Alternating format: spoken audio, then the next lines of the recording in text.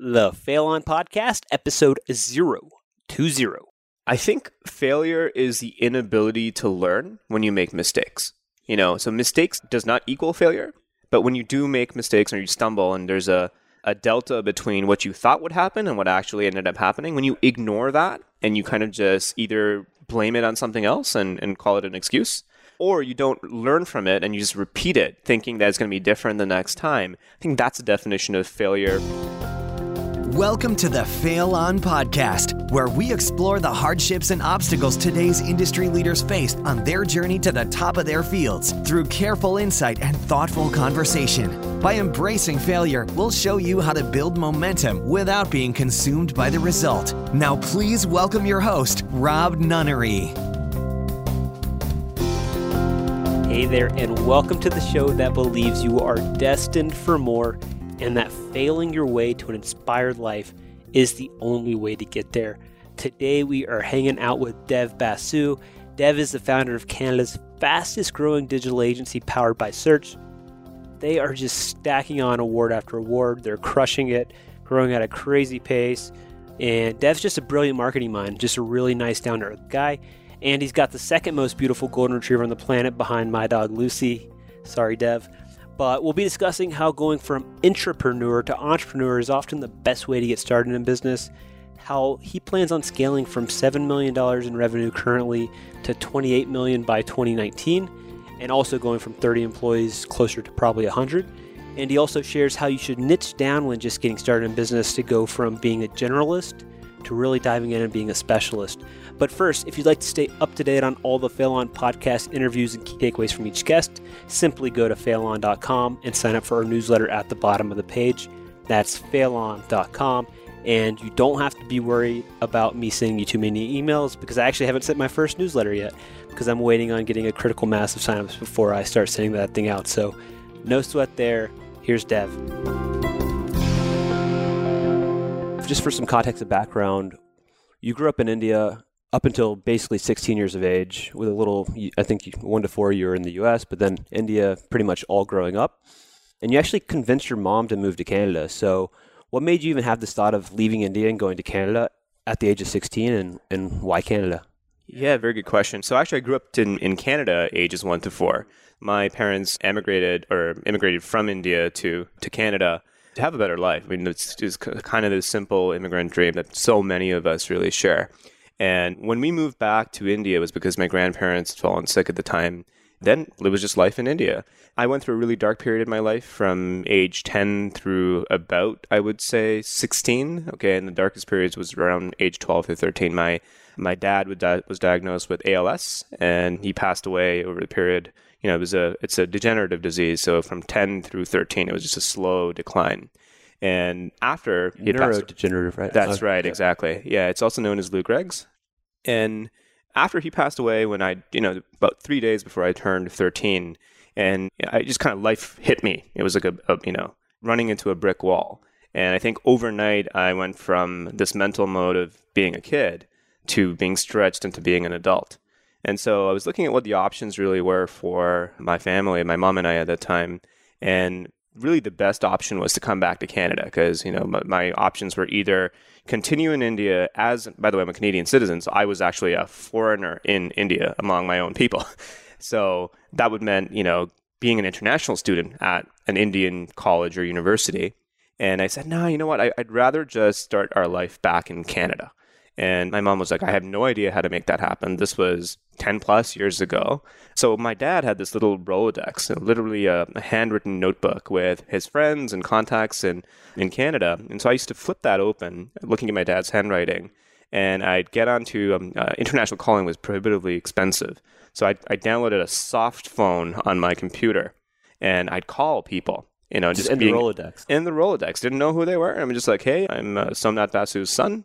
You probably remember from me from when I was 4. I'm calling you because this is what's happened to my family. And I'm trying to figure out a way to come back home, to Canada.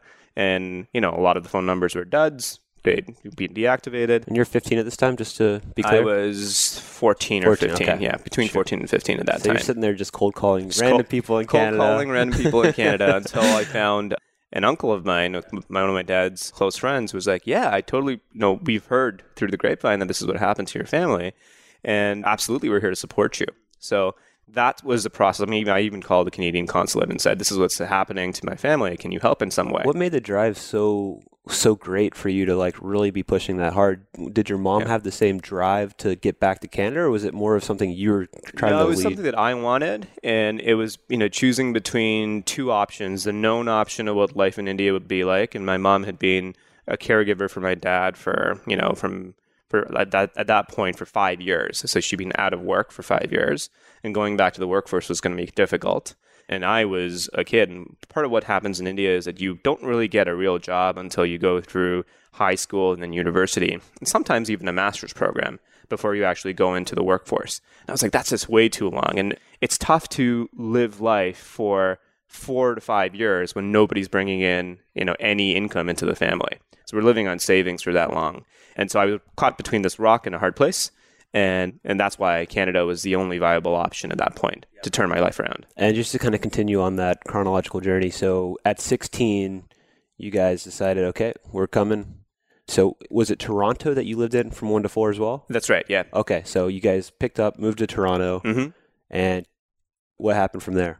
Well, I mean, at that point in time, I just finished grade 10 in India, and once we landed up in Toronto, we stayed with this uncle of mine for about a month. And then we moved out on our own into a little basement apartment. And did you have a job, or did your mom have a job at this point? Or not still at that savings? point. No, you know what? I think she got a job at a coffee shop for a little bit. She's always been in the education industry as an early childhood educator, working with kids and toddlers and kids in daycares and such. And I got a job maybe about a month and a half in as a retail associate at a camera shop. And so they don't have those anymore, do they? No, they don't have those anymore. But man, it was fun at Christmas selling cameras and making the most spiffs and commissions. So that's where I got my first taste of sales. Nice. So that was high school student working on the side of the camera shop. And then from there, I mean, just to get kind of more into the entrepreneurship space, what was the first time that somebody gave you money in exchange for a product or service that you actually created? It's probably, I would say, 2006 or 2007. I had just left Microsoft at the time and had embarked on this journey in learning more about SEO. You were working for Microsoft at the time? I was working so I switched from the retail job into working as a marketing associate at Microsoft, which was a completely transformative and growth experience. Was this post-college, no college? No, in university. During school. During school. And so it was a co-op program, and Microsoft invited me to join them. Got it. At that point, and I had a fantastic experience just learning so much over there. And something happened in Microsoft that sparked my interest in search engine optimization.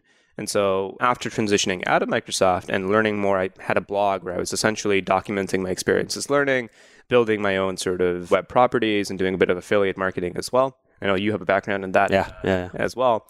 And that's when somebody contacted me and said, hey, can you help me build a website?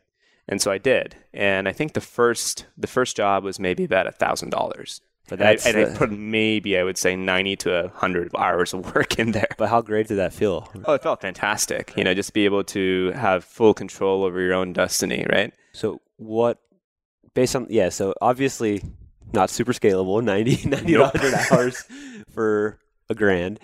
What lessons did you take from that experience to move you forward along what you'd eventually be doing? Yeah, so the lesson that I took, well, I mean, there's so many really. The first one was you need to scope before you quote.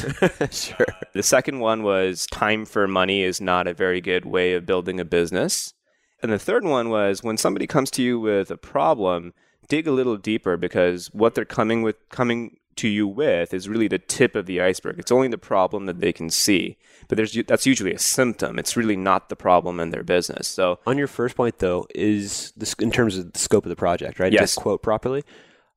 Was it because you weren't very good at what you're doing? That's why it took so long? Or was it because the scope of the project was way bigger than you had imagined? Both, actually. So, I knew very little about actual web design. And so here I was in Notepad doing HTML. Sure. And then the second part of it was the project kept changing. So there was scope change and scope creep that was happening. That's pretty common, right? Pretty in this common, kind of world. yeah, exactly. I mean, clients do want changes, and a lot of them are in the "I'll know it when I see it" type of mode, which means obviously that you have to roll with the punches at that point in time. And so if you don't have a model where you are able to scale your billing associated with what you're actually doing and the changes of the project, you're left in a lurch. Sure. So after that initial $1,000 project, did you continue to do more and just kind of like hone your skills like that? I think I switched very quickly out of web design into search engine optimization, because I realized that at that point, it really wasn't so much about building prettier or better websites. What the business owner really needed was more leads and sales. Right. Exactly. Right. And the best way of getting that to happen was to get them visibility on Google, which was replacing the yellow pages like no tomorrow at that point in time. So you're currently founder CEO of Powered by Search. What year did that actually start? And what was kind of the segue going between doing your own thing, kind of freelancing, doing SEO, web design, to starting Powered by Search and actually building an agency? Yeah, that's a great question. So I think 2006 to 2007, I was doing the blog and doing some of this consulting work. Affiliate stuff as well. Built up a really good affiliate business, but then I realized that it's not something that I can build dividends on and equity because it changes. A tangible asset. Exactly. Either. It's so ephemeral. It just changes all the time, and you're always being reactive rather than proactive. And so that's when I started building up a consulting business. I can call that a side hustle. And I was working in a variety of different companies in SEO roles. So from an SEO manager to all the way to a director of marketing for a Yellow Pages agency, actually. So this is the second agency at Powered by Search that I'm building up. I built one before this in that previous role.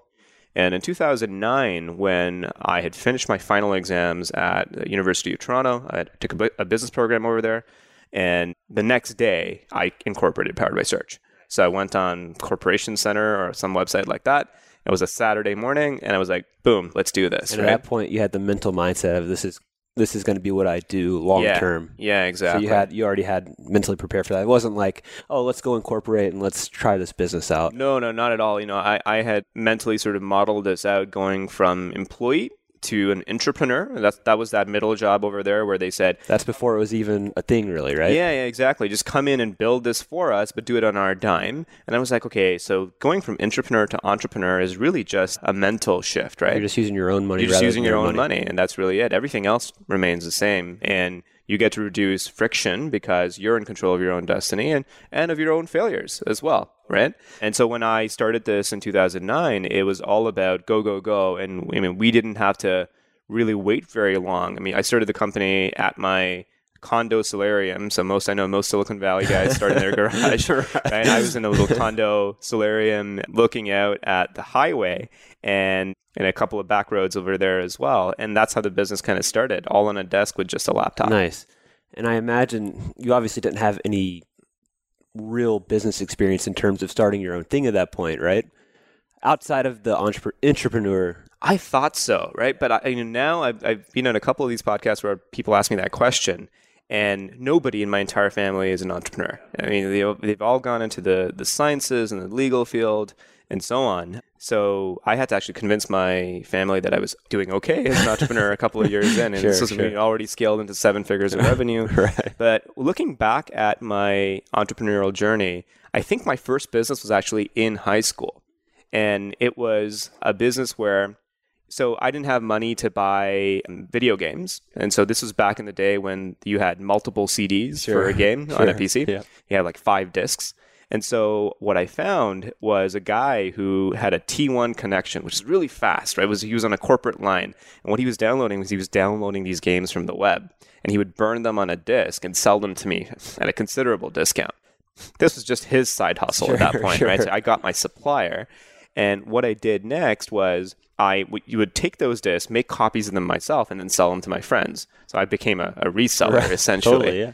And then after that, I realized that some of my friends were doing the same thing. And I was like, no, I don't want this to flood the market.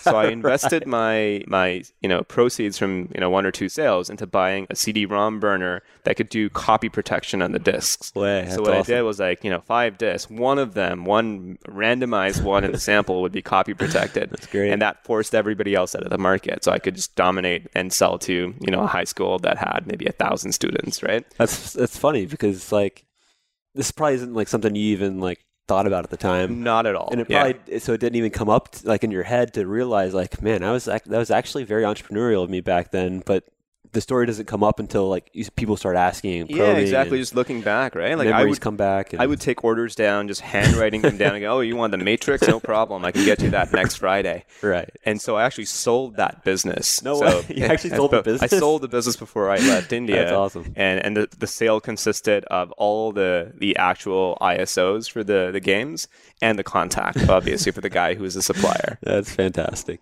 I know we're probably not talking about millions of dollars, but just for some context, how much money, not even that you sold it for, but what were you selling these games for? It would probably be about $10 a game. Okay. Yeah. $10 a game or something like that. And did you have a lot of customers? I had lots of customers. Really? So I had friends who would refer to friends and go, this guy can get us the latest games even before they're really hitting the market, because that was really the big deal, was not only that they were cheaper, but I could get them faster. In most parts of the world, in Asia Pacific, you would see TV shows, we would get seasons of Friends, let's say, that were at least 2 or 3 seasons behind on TV. And so getting the power of access was huge, being able to get something early, right? And that's exactly what I was able to provide to these guys. And so they'd line up, and I'd be back ordered most of the time. That's awesome. What were your biggest struggles in terms of getting Powered by Search off the ground? How early were you making money? Did you go into it getting clients pretty quickly? Yeah, we made money from month 1. I think our first month was maybe $10,000 in recurring revenue, and then it scaled very quickly up to 50. And this is you working from your home? Yeah, exactly. Gotcha. So no overhead, really? No overhead at that point. I think our first overhead was maybe in month 3 when we decided to go in and get a small space, maybe about 250 square feet. Nice, you did that early. Yeah, early enough, because it was one of those things where you have to have a separation sometimes between work life and home life. I get right? that, yeah. And it's just a mental shift. I mean, some people it works fantastic working from home. I like having the flexibility of having both. And it also felt like it made it real and making an investment into making a small investment into having an office. Did you have anybody on the team at this point? Yeah, so I'd actually hired one more person at that point in time who had previously worked with. And then we went and hired kind of our first external employee, somebody who was not in my network, by month 4. Okay, so you're moving quick. Yeah, absolutely. And were you pulling out money on credit cards at this point? Obviously you made $10K in month 1. So were you paying yourself, or were you just putting it into payroll? No, we were putting it into payroll, and the company was entirely client bankrolled. So we've never had to take on any debt whatsoever, even up to now. Yeah. Cool. And I guess give me that kind of growth trajectory from year 1 to that was what you said, 2009 you started it? Yes, it's 8 years in now. 8 years in. So what was the first 4 years like? What were the biggest struggles, challenges, and just getting it built out? Yeah, so I think the first struggle that I had was around figuring out how to get the right people on board and understanding what is the DNA, so what is their drive, nature, and acumen in terms of getting the right people on board. And that lesson hit me sort of smack in my face when in the first year I had a bout of appendicitis and landed up in the hospital, did the surgery, and unfortunately fell sick again. So I was in the hospital on morphine for 2 weeks. And in that 2-week period, I don't know if you've ever been on morphine or not. No, never. I hope you don't, knock on wood. But you're not very lucid. Your mental faculties are just kind of foggy at that point in time. So I'd get on, I think, the computer every once in a while, maybe for an hour a day, just to check my email to see what was going on with the business. And I got a letter in that one of my employees was quitting. Now, if you're a company of 3 people, that's a third gone. And Right. She gave me only until the day literally that I got back. So the 2 weeks is really 1 day of transition time. So that was a tough lesson. So it taught me about contingencies and planning and systems and the need not so much to rely on individuals, but to build entities. So rather you figure out like what's the role that's actually required to do the work that's required, and then you figure out the person to be able to fit it into the role. And initially you're doing it backwards, right? You're just, let's find this person that can do this work, rather than looking at the work and finding a person. I was doing it completely backwards. I was doing it from a talent perspective first and going, do you have the skills? And then do you have the drive and the nature and the acumen, right? And that was something that, has really hurt us, I think, over time, I would say. It's something that I've only really shifted my mindset on halfway almost into the business. I was so focused, because what we do in terms of marketing is, I would say it's 60% skill and 40% art. And so I was very skill focused, going, I need people who are technically talented from a paid search perspective, from an SEO perspective, who understand psychology as well. So I focused on hard skills more than soft skills. And that's completely shifted in our business, and it's made it so much better. So taking us to now, what's that shift look like? I mean, is it, obviously you have a beautiful office. It seems like you have a great culture, super nice people. What do you look for now when you hire versus what you looked for back then? Like, I guess, what lessons did you take away? Yeah, great question. So I think that partway through, we decided to look at what are our values, and so values are something that are bandied about a lot. Enron had values, and look what happened to them, right? So you have one of those nice values plastered on a wall, and it's like integrity and honesty and et cetera, et cetera. And we said, what is our DNA, right? So even the name Powered by Search and how that came together is actually pretty geeky. So back in the day, if you remember vBulletin, it was a forum software. And so most of the web's most popular forums were powered by this thing called vBulletin. And at the bottom of the screen, it would say powered by vBulletin. That was like their marketing, essentially, right? So that more people would find out about them. So the ethos of Powered by Search was, when I started the company, I was going, what are we powered by? Because that forum is powered by vBulletin. We're powered by search. That's what we really do. That's in our blood, And so when we look at people today, we go, do they match with our values? And so we created something called our Vivid Vision. We have integrated that into everything that we do. So if you apply for a role at Powered by Search today, the first thing that we do is send you a message saying, here's our Vivid Vision. Tell us what you absolutely identify with and why, and what do you not identify with and why. And that's the first filter to help us understand whether or not we're attracting people who have similar values, beliefs, and goals in their life as well. Can you share a bit about your Vivid Vision for the company? Yeah, absolutely. So, I'll share it maybe in the podcast notes, so you can actually have a look at the file. But it talks about our view over the next 3 years, keeping 1 foot in the present and 1 foot out into the future 3 years from now, and looking at how the company will look, feel, and perform. So that really goes into, what are our people like? What are our clients like? What are our revenues? What's our company size? If we have an office, what's the office vibe kind of like as well? It's really descriptive, and that's something that a lot of companies don't have. They don't have that forward-looking vision, or if they do, it's kind of vague, or it's filled with pretty words. This is really descriptive, and it's prescriptive in the sense that we know how to get there. There's a 1 year, 2 year, and a 3 year plan on how to get there. Is it almost like a set of goals as well? Yeah, it totally is. So it talks about, our revenues in 2019. It talks about our employee count.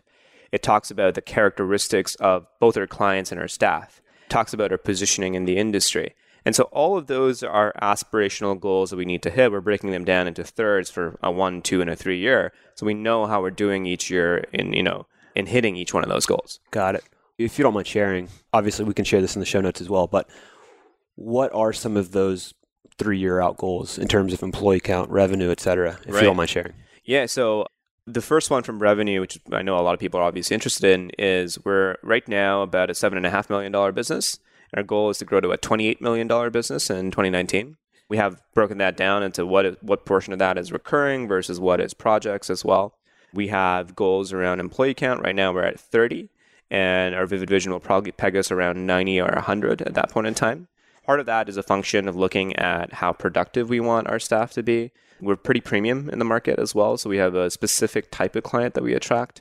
We want to be preeminent in the Canadian market for sure, and then starting to get in the US market for mostly mid to large size companies. So if you're a bank or an insurance company, for example, and you're in the mortgage industry and you wish to acquire more customers and leads, that's where we play in that space. Got it. So just piqued my curiosity when you said recurring versus project-based revenue. What's the split right now in terms of percentage recurring versus project-based? It's 90-10 recurring? Yeah, 90% recurring, 10% projects. Got it. And what kind of, just out of curiosity, I mean, when you have a recurring client, you're just basically on a retainer, right? Just doing work as needed. Is that kind of how it looks? Yeah, so we call it a continuous improvement program. In the way that we architect it, we have a discovery portion up front, and you can call that like a dating period, but it also helps us understand what the core constraints are in the business that we're working with. And we understand what their goals are. So we actually, employ an understanding of where their reality is today, what results they actually want, and then we identify what roadblocks are in the middle as well. And then we take those roadblocks, and the roadblocks become milestones for us to achieve over the course of a year. And so we put that project plan together into a roadmap, and the client goes, this is fantastic. You've been able to prescribe my problems better than I could have, actually articulated them myself. So therefore, it seems like you have the solution for me as well. And you have a prioritized plan on what the lowest hanging fruit is and what the highest impact is. And, we're going to do this over the next 12 months. So they already have all of that in front of them. And so what we do is really, you could call it mini projects over the course of the 12 months, broken up by quarter. So we have like 12-week sprints. We have a goal every quarter to hit. And we review that with our clients, and they go, seems like everything's on track. We're seeing the growth and the traction around this. And that all kind of is summed up into a continuous improvement program. Got it. How are you guys bringing on new clients? Like, obviously, you generate leads and customer acquisition for clients. How do you guys do it internally for your, to get more customers for yourself? Yeah, it's a great question. So there's a couple of different channels. Most of it is focused around being really useful in the terms of our content. And so we tend to be very comprehensive and teach our clients what to want, what to look for, and what to look out for in choosing a partner like us. And then also, what do they need to actually succeed in a channel like SEO or in paid search or conversion rate optimization, right? And part of that is producing content, doing things like this, obviously, to share the message. And then there's referrals. And then finally, we speak and publish as well in the offline world. So whether that's at events, or we actually host our own conference as well called Inbound Con. And that gives a platform not for us to share what Powered by Search is about, but by creating a platform for industry experts to come in and bring together people who are marketing professionals and people who are marketing experts. And just by creating that platform, that enhances our brand reputation from that perspective. When did you start that event? 4 years ago. Got it. What's the size of it and scope of it now? Last year was 300 people coming out to the event, and we flew in experts from all over North America. And we had, VPs of marketing, CMOs from most of the Fortune 1000 was already represented over there, and then many funded startups as well. Awesome. And how did that event start, and how has it evolved? Obviously, 300 is a good size. Was it just a small kind of gathering at first? Oh, yeah. The first one was on a Saturday with 100 people at a place called the Center for Social Innovation in Toronto. It wasn't even in our own office because our office was too small at that point in time. Sure. But then it's really evolved since then. So we started booking out theaters essentially, and then we booked out a much bigger event venue. CBC was the Canadian Broadcasting Corporation. It's a beautiful space. And so it's really kind of grown over the year. The budgets have grown, and the amount of effort has really grown into it as well, as more people know about the event and start both attending and speaking at it. Do you have that in your vivid vision in terms of what you want to do with it down the road? Yeah, I think where we want to go now is in 2017 and beyond is to actually niche down, or as Americans call it, niche, to niche down into more mastermind style events where we can bring together a peer group that has very similar problems, because CMOs are really dealing with a different set of problems that marketing managers really are, right? So breaking it out by track and going, what does your day-to-day struggle look like? What keeps you up at night? And then creating more workshop and mastermind style formats to be able to help them get through a challenge, right? There's already a lot of seminars and conferences in the world, and people take tons and tons of notes, and they come back and they go, I don't have any time to actually implement this. So we want to solve that problem now. I think we've already done a very good job of solving the high-quality conference problem. Now we want to take a stab at doing the workshops and masterminds. Yeah, I think workshops, I know for me, and I know Jason Gaynard puts on a lot of roundtables and stuff. Mm-hmm. That stuff's way more, I guess I retain a lot more from that type of style versus like hearing a big name speaker talk in front of 1,000 people. Yeah, and you know what? It's part of that change really came about with a positioning exercise that we did at Powered by Search. We were trying to create a framework, and we succeeded with it. It's called the Intent Engine. And the Intent Engine is really focused on what you want. So when you say that, a mastermind or a workshop is so much more valuable to you, it's because the content's about you and your problems and your challenges, and the content itself has answers to your problems, right? It's presented in a way where it's a small format where you get to ask questions and you're heard instead of being talked at, right? And I think that's why it really works. So I do want to jump into the failure stuff. Yes. So like I mentioned before, you mentioned you have a contrarian view on failure. First off, what's the core value within the company that you have around failure? When you lose, don't lose a lesson. Got it. So on that point, how do you define failure? Or what does failure mean to you? Right. So I think failure is the inability to learn when you make mistakes. So mistakes does not equal failure.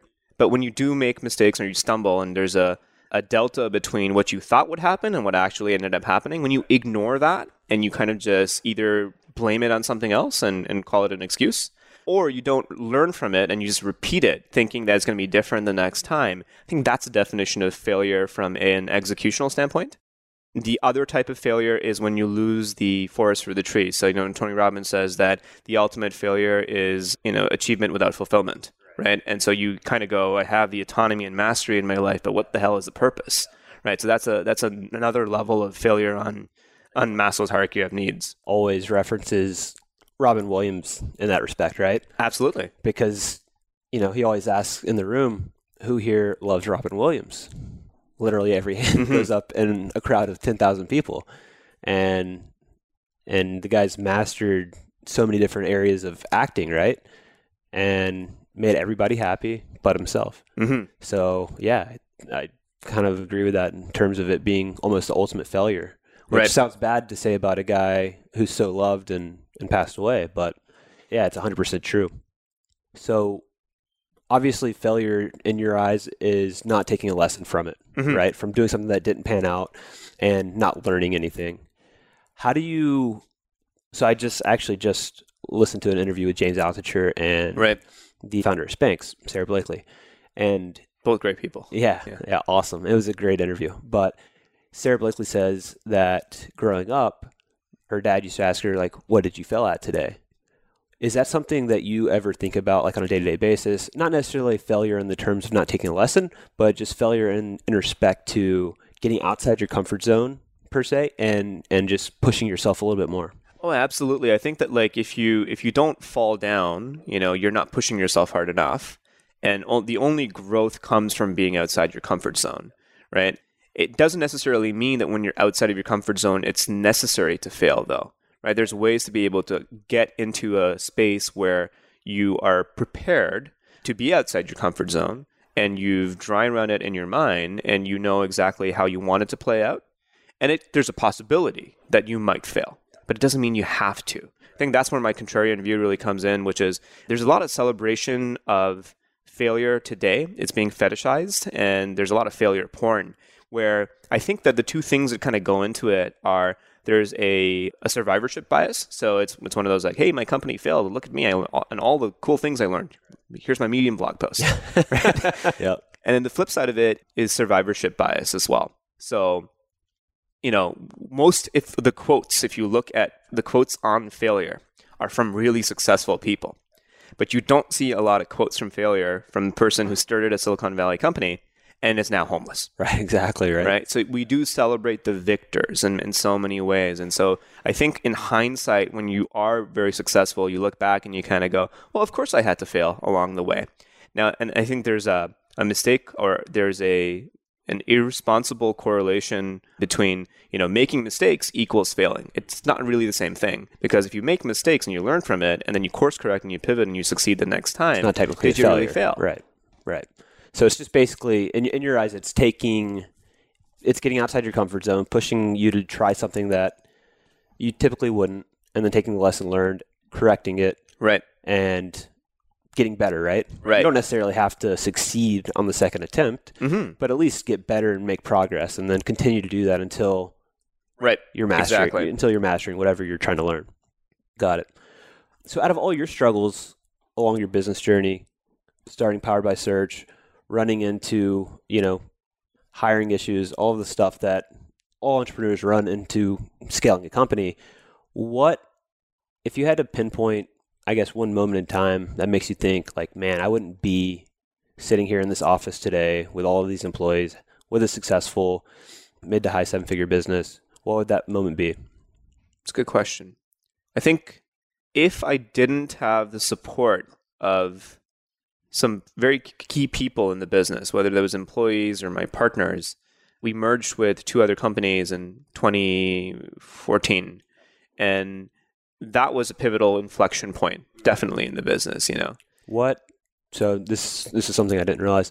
So what brought all of that together? And what made you want to partner up at that point in time? Was your business struggling, or were you looking? Was it a strategic move? What was the reason behind it? It was a strategic move, and one of the things that if you read the E-Myth, and Michael Gerber talks about the technician, the manager, and the entrepreneur. My role at that point was a high-level technician, and then I was the entrepreneur, but I was not a very good manager. The maintenance or stasis of being able to just continue doing something that's working was something that I struggled with. And very rarely do you have one person doing all 3 roles really well. So I wanted to shift away from being technician to becoming more entrepreneur. And I wasn't able to, our team size at that point might have been something like 12 or 13 people. And so you I couldn't wasn't really able to hire a leadership team or anything like that. No, not at that point, right? And so I was managing 13 people. Yeah. And going... And all were directly reporting to you? All were directly reporting up to me. And that was problematic because I wasn't able to spend enough time with each one of those individuals to develop them to get them to the next level. And I was spending a ton of time learning more about management styles, leadership style, and that training pulled you myself away up from strategy and entrepreneurship. Exactly. So I thought that, let me look at who else is struggling with this. And I had 2 friends in the industry who are also struggling with this, with building up their own fledgling businesses in the agency space. And we decided to join forces in 2014 so that each one of us could focus on different areas of the business, right? So that was a critical inflection point in our growth, going from, the $2 million mark up to now nearly 8. Yep. So what were you doing pre that partnership that year? And then what'd you do the year immediately after in terms of revenue? Yeah, so I think we were doing about 1.8 million pre-partnership, and then post-partnership, it shot up to, I think, about 3.7, 3.8 million. Do you have any direct reports today? I do, yeah. How many? I've got 4. Gotcha. Yeah. What kind of roles are you reporting to you? Yeah, so we've got my VP of Marketing and Sales, our CFO, our Business Optimization Director, and our Agency Ops Manager reporting up to me. Got it. What's the biggest challenge in your business today in terms of, is it still the management aspect? Is that still difficult for you? No, I think it's really codifying strategy, right? So the big thing is we're focused on building systems out right now so that we can have the same level of performance and a predictable state of performance for clients. And so you're building out the playbooks, right? Part of that is being able to codify the actual sort of platform or thesis on how we do things. And then there's the actual game plan on this is the forest for the trees part of it. And then there's the actual trees. That's the actual playbook on how to do X, Y, or Z. And so we've been spending the last 12 months really taking those ideas, interview style, out of the strategy brains at Powered by Search, and then putting that into systems so that our individual contributors can have a playbook to reference against and not necessarily be left with, hey, let's do different each single time. Because if there's something that works, just do more of it, right? Yep, sure. That's the idea. It's for me, I don't know. I think really simply in these terms of what you just said. If you find something that works, do more of it, right? And I think it's something so simple that most people don't do. Like, it really resonates with me because in my past affiliate business, that's all I would think about. Is like, I find one campaign that works, and I put the blinders on. I don't do anything else, and I just scale that campaign until it doesn't work anymore. So I think it's also an important lesson that a lot of entrepreneurs run into. Right. Is you start seeing a lot of different stuff, but if you find one thing that works, like Powered by Search, right? Like you started seeing growth, you started seeing what this could be, yep. And you focused and you ran with it. Yeah, it's so important to not lose focus, right? And there's so many shiny balls. Especially when you're just starting, right? Trying to figure out what to do. Because you're trying to figure out, maybe I should do this or maybe I should do this, and you don't give it enough time to understand whether there's a product market fit over there, or if you're helping the absolute burning problems that your clients have instead of solving the ones that they think they need your help with. Those are the areas to really kind of double down on and dig deeper. So for somebody, let's say that there's somebody that comes to you and, they want you to be their mentor, or they just have a question, right? They maybe it's an employee. They have a 9-to-5 job, but they're like, Dev, I know that I'm made for more. I know that I have more potential. I want to start a business. Yes. I just have no idea where to start or what action to take. What would you tell them? What would be like one directive or action item that you would say as a step one? I think the primary thing I tell them is be curious. That's something that I look for in everybody that works at Powered by Search, which is if you aren't curious about people and their problems, you can't care necessarily about them because you don't know what those problems are.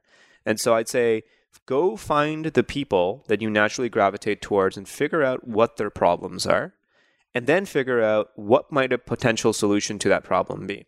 The cool thing is you don't necessarily need to be an expert at providing that particular solution. In many cases, businesses know what the solutions to their problems actually are. They just go, if I only had more leads, or if I only had content that actually doesn't drive people away from my website, never to return again, I would actually double my business.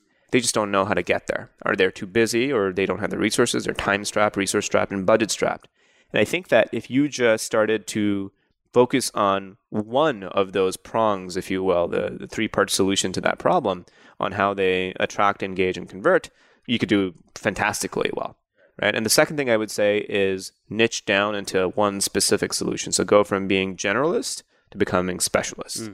If you didn't have Powered by Search today, none of the employees, none of the revenues, started from scratch again, what business would you start today if you couldn't start this business? If I couldn't start this business at all, I would probably be in the software space where I have a pretty good understanding of software that isn't sexy but just works, and especially in the enterprise space. So I'd be building something in there, and I'd be building something that has longevity to it as well. So, some people in our Mastermind Talks community, David Hassel's built a fantastic platform with 15.5, and the need to inspire and motivate and keep track on a pulse of how your team is doing will never go away. It's not quite like the latest social media phenomenon where you're putting glasses on and taking, cute pictures of yourself. Right. So that's a fad. It might pass or it might change, right? Honestly, we don't even know what Facebook's going to look like in 10, 15 years. The average company, I think that is a Fortune 500 company now is only lasting for 9 years. Whereas 50 years ago, it was like multiple of that, right? Yeah. So things are changing so fast, but the general fundamentals of running a good business won't change. So I would focus on figuring out what those problems are that'll continue to exist that require solving for growing businesses and start in the software space. How would you say somebody that takes what you just said, how would you recommend that they actually go figure out what those problems are? Yeah. So, this is core and part to our intent engine. And the first part is intent. Figure out what they want, right? And then to figure out what they want, you need to have conversations. Got to talk to people. You got to talk to people. So actually, a lot more people come to me and ask, how do I get a job at company X, Y, and Z? And it's so difficult to get into. I've done the Monster or, the Indeed resumes, and I never hear back. And I go, have you heard of this thing called LinkedIn? And they go, yeah, I kind of have a LinkedIn resume. And I go, okay, so they have a search function? Figure out who the hiring managers are at this company that you want to work for, or figure out the team lead on, if you want to work in a marketing team, who's a marketing director, right? And then pick the channel that has the least resistance. So get yourself an in-mail or a premium LinkedIn subscription. If you can't invest $50 into yourself, you're not going to get the job. Snazzy up your profile, talk about your achievements, and then shoot them an in-mail saying, hey, I just want to have coffee to understand what are the biggest things that are keeping you up at night in this company. And I'm not trying to pitch you, I don't want a job or anything. I just want to understand what the biggest struggle your industry is facing or your company is facing. And that's so refreshing and different than what they're so used to seeing, the 3 seconds they glance at a resume coming across their screen, that you're more likely to be heard at that point in time. So you really kind of slice through the fluff and have this better signal to noise ratio. I think entrepreneurs would, essentially be doing kind of the same thing. Go to a group of people that have a similar set of problems and just talk to them and understand what is the one thing that you've been trying really hard to solve but haven't been able to. That's usually the burning platform or the burning bridge that they need to get off of into a better place. Yeah. And I was talking to Saul Orwell about this as well. And it was almost like, don't stop being so lazy. Yeah, exactly. Don't just send a templated email to somebody that you want to talk to. Care, right? Get curious, like you said earlier. Yep. Actually figure out who this person is and what interests them and how you can actually help them and add value to their life, and then meet up. And we hide too much behind our digital platforms and our screens, right? And even though it's got a nice avatar photo and you've got your templated emails and things like that, I think what we do is we optimize for efficiency when we really should be looking for effectiveness, right? And nothing beats that than just getting together with somebody in person. Human to human interaction. Human to human, and being curious and just being able to be genuinely caring, right? And that's, I think, what there's a quote out there that said that people care more about you when you show that you care about them. At the end of the day, that's what they remember. At the end of the day, it's not about the snazzy solution or the great pitch or being slick. It's about whether you actually gave a shit about them. And I think I don't remember what book it's from. Maybe How to Win Friends and Influence People, Dale Carnegie, but. There's always these examples of stories where somebody's at a dinner party, and let's say you and I are at a dinner party, and I'm just asking you question after question, and just because I'm actually curious and interested, then later on, you'll go tell your friend, man, that Rob, what an amazing conversationalist. Right. And all I did was ask questions the entire time because I showed genuine interest in you. Yeah. Right. So it goes a long ways. And even in terms of perception to who you're talking to, they're like, oh, this guy actually cares. Because I think it's so rare nowadays that people actually dig in and have a real conversation. Yeah, exactly. It's funny how that works because I learned from very early on, sales is really just a transference of emotion, right? And when you're building relationships, this is, I think, from Zig Ziglar, the biggest thing to remember is that the sweetest sound in the English language is your own name. Yeah. And the second sweetest sound is you. So people are always focused on, what they want to feel relevant and significant. And so anytime you can feel somebody feel relevant and significant by being curious and interested in them, you position yourself so well in whatever endeavor really that you're out for at that point. 100% agree. Who's had the single most profound impact in your life?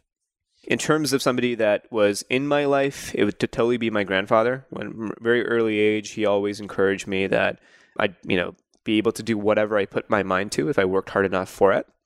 And in terms of mentors... Do you still keep that in mind to this day? Or is it just something you remember as a kid? I remember it as a kid, but I keep it in my day-to-day every single day because I've had friends who've asked me, what would happen if you had no money and everything was taken away from you?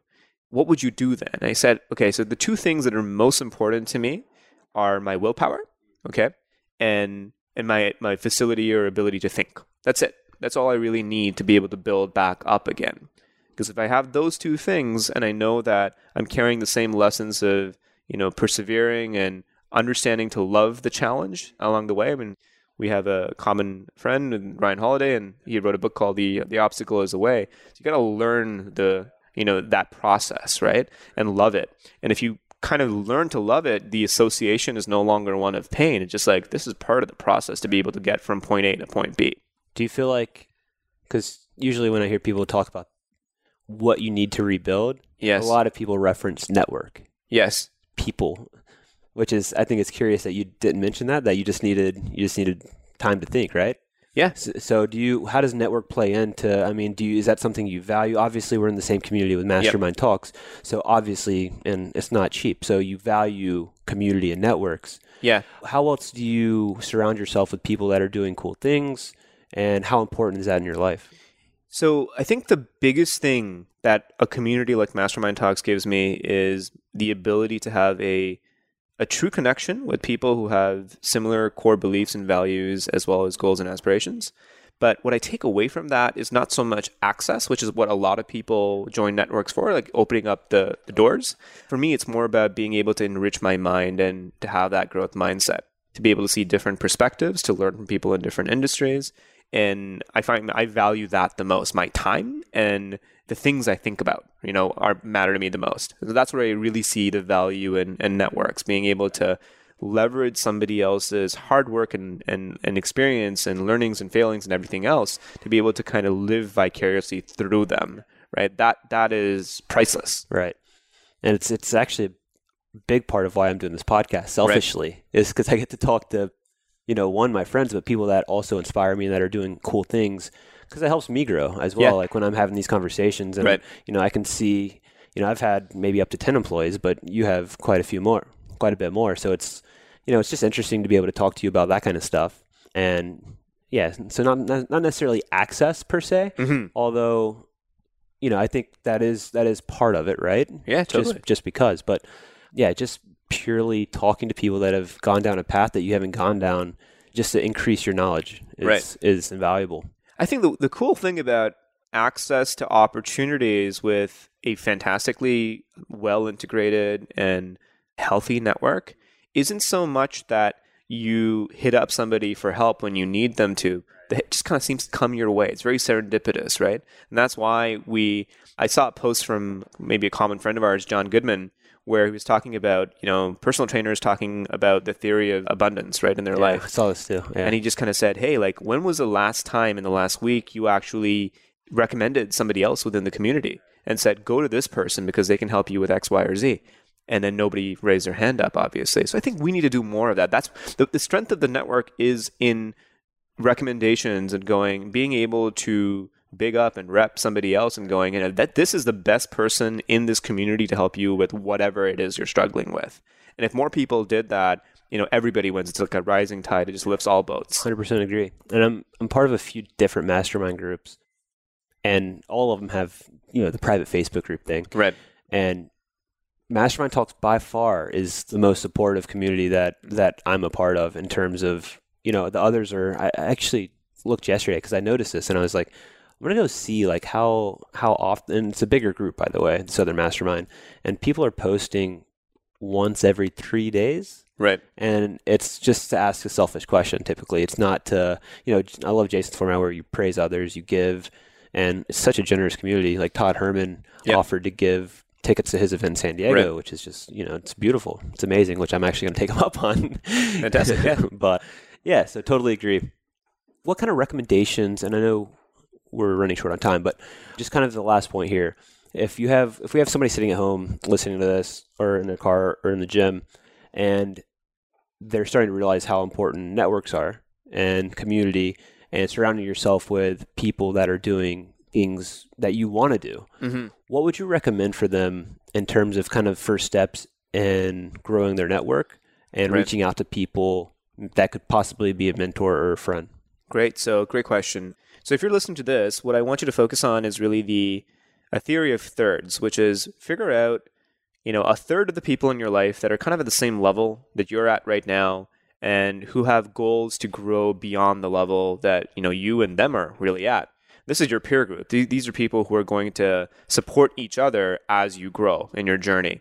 And then you figure out a group of people who are a couple of years ahead of you and have similar goals and have actually achieved them. These are people that you want as potential mentors. Before you go out and try to network with them, figure out what they're being challenged with. Their time is usually the most precious thing that they have in their life. And so nobody wants to have a protege for free. It's like essentially working for them at that point in time. Right. Yeah, exactly. Right? So figure out how you can potentially be of value to them because there's something that they're, struggling with that they haven't had enough time to pay enough attention to. But if you come in and say, look, I've got this sort of in a box type solution for you. Like what's an actual example that somebody could actually, like for you, for example, if somebody wanted to reach out to you because they're like, oh, Dev's built this company, he's doing awesome. Like if I could only talk to him and get some advice and mentorship from him, it would be invaluable. What could somebody do to you to get your attention and really be like, oh, well, this isn't a waste of my time. This person actually is bringing something to the table. Well, so what I would do if I wasn't me and I wanted to get in touch with me would be I'd probably shoot an email to me with some level of research and personalization in the company. And then if I don't get back to you for whatever reason, then the next thing that I would do is try to find my direct reports in the company and then invite them out to coffee or for a quick 15-minute Skype call or something and go, what is Dev struggling with, right now in the business? Because there's a very good chance your direct reports know what the obstacles in the business are. Then I'd try to figure out, can I make a connection? Can I be valuable in some way by dedicating time? Can I do something for you that moves you part of the way along to the obstacle being solved? So those are 3 different things you can entirely do. I'm just trying to get like what example? Well, I'll give you an example of somebody that I know that did this and is quite successful today is Charlie Hone, right? Before building up his business and he was in university, I think he interned with Tim Ferriss, and he also helped out, I believe, I might be completely wrong about this, but Noah Kagan. And these are people who are busy and they're always moving around and they're either writing books or they're at talks and things like that. And so you just kind of figure out like, okay, what are you actually struggling with? And maybe one of the biggest things that people struggle with when they're experts is they have lots of ideas in their brain and they don't have a very good way of being able to take them out, take both the time as well as the format to be able to take those ideas and codify them in some way. Or if they've codified them, it's kind of like sitting in Evernote somewhere as a couple of bullet points and really needs to get expanded out. Those are some of the areas that I would kind of focus on and going, what is that thing that's not really difficult, but you don't have the time for right now? And, remember that these people don't have time to coach you along the way as well. So you have to be, helpful, positive, and resourceful in being able to get it across the line. That's probably what I would do. No, I love it. I appreciate you taking the time, man. I think there's a lot of actionable items for the audience, and I appreciate it. Dude, this was a pleasure. Awesome. Until next time, see ya. All right, so you can find Dev at DevBasu on Twitter. That's at DevBasu. And of course, that spelling, along with all the links and resources Dev and I discussed, including more information on his company, Powered by Search, can be found at the page created specifically for this episode. That'll be at failon.com/020. And next week, we are sitting down with Diana Goodwin. She is the founder of Aqua Mobile, which is an on-demand at-home swim school service, now the largest of its kind in North America. Diana's been featured in Forbes, Success Magazine, The Huffington Post, Tech Vibes, Mashable, amongst many other publications. She's definitely a thought leader in bootstrapping a business to 7 figures, and will reveal what she believes is the best way to get started in business. Don't miss it. And as I continue to build out this project of Fail On with the simple goal of getting people to once and for all decide to their core that they are going to fail their way to creating an inspired life. If you could do one thing to support the cause, I'd be really grateful. When you click the subscribe button and leave a rating and quick review, this just simply allows the podcast to be visible to more people. To rate and review the podcast, really easy. Just go to failon.com/iTunes or failon.com/Stitcher. That's all for this episode of the Fail On Podcast. For more resources, show notes, and action items to help you find success in your failures, sign up for our mailing list at failon.com. For more actionable inspiration, we'll catch you next time right here on the Fail On Podcast.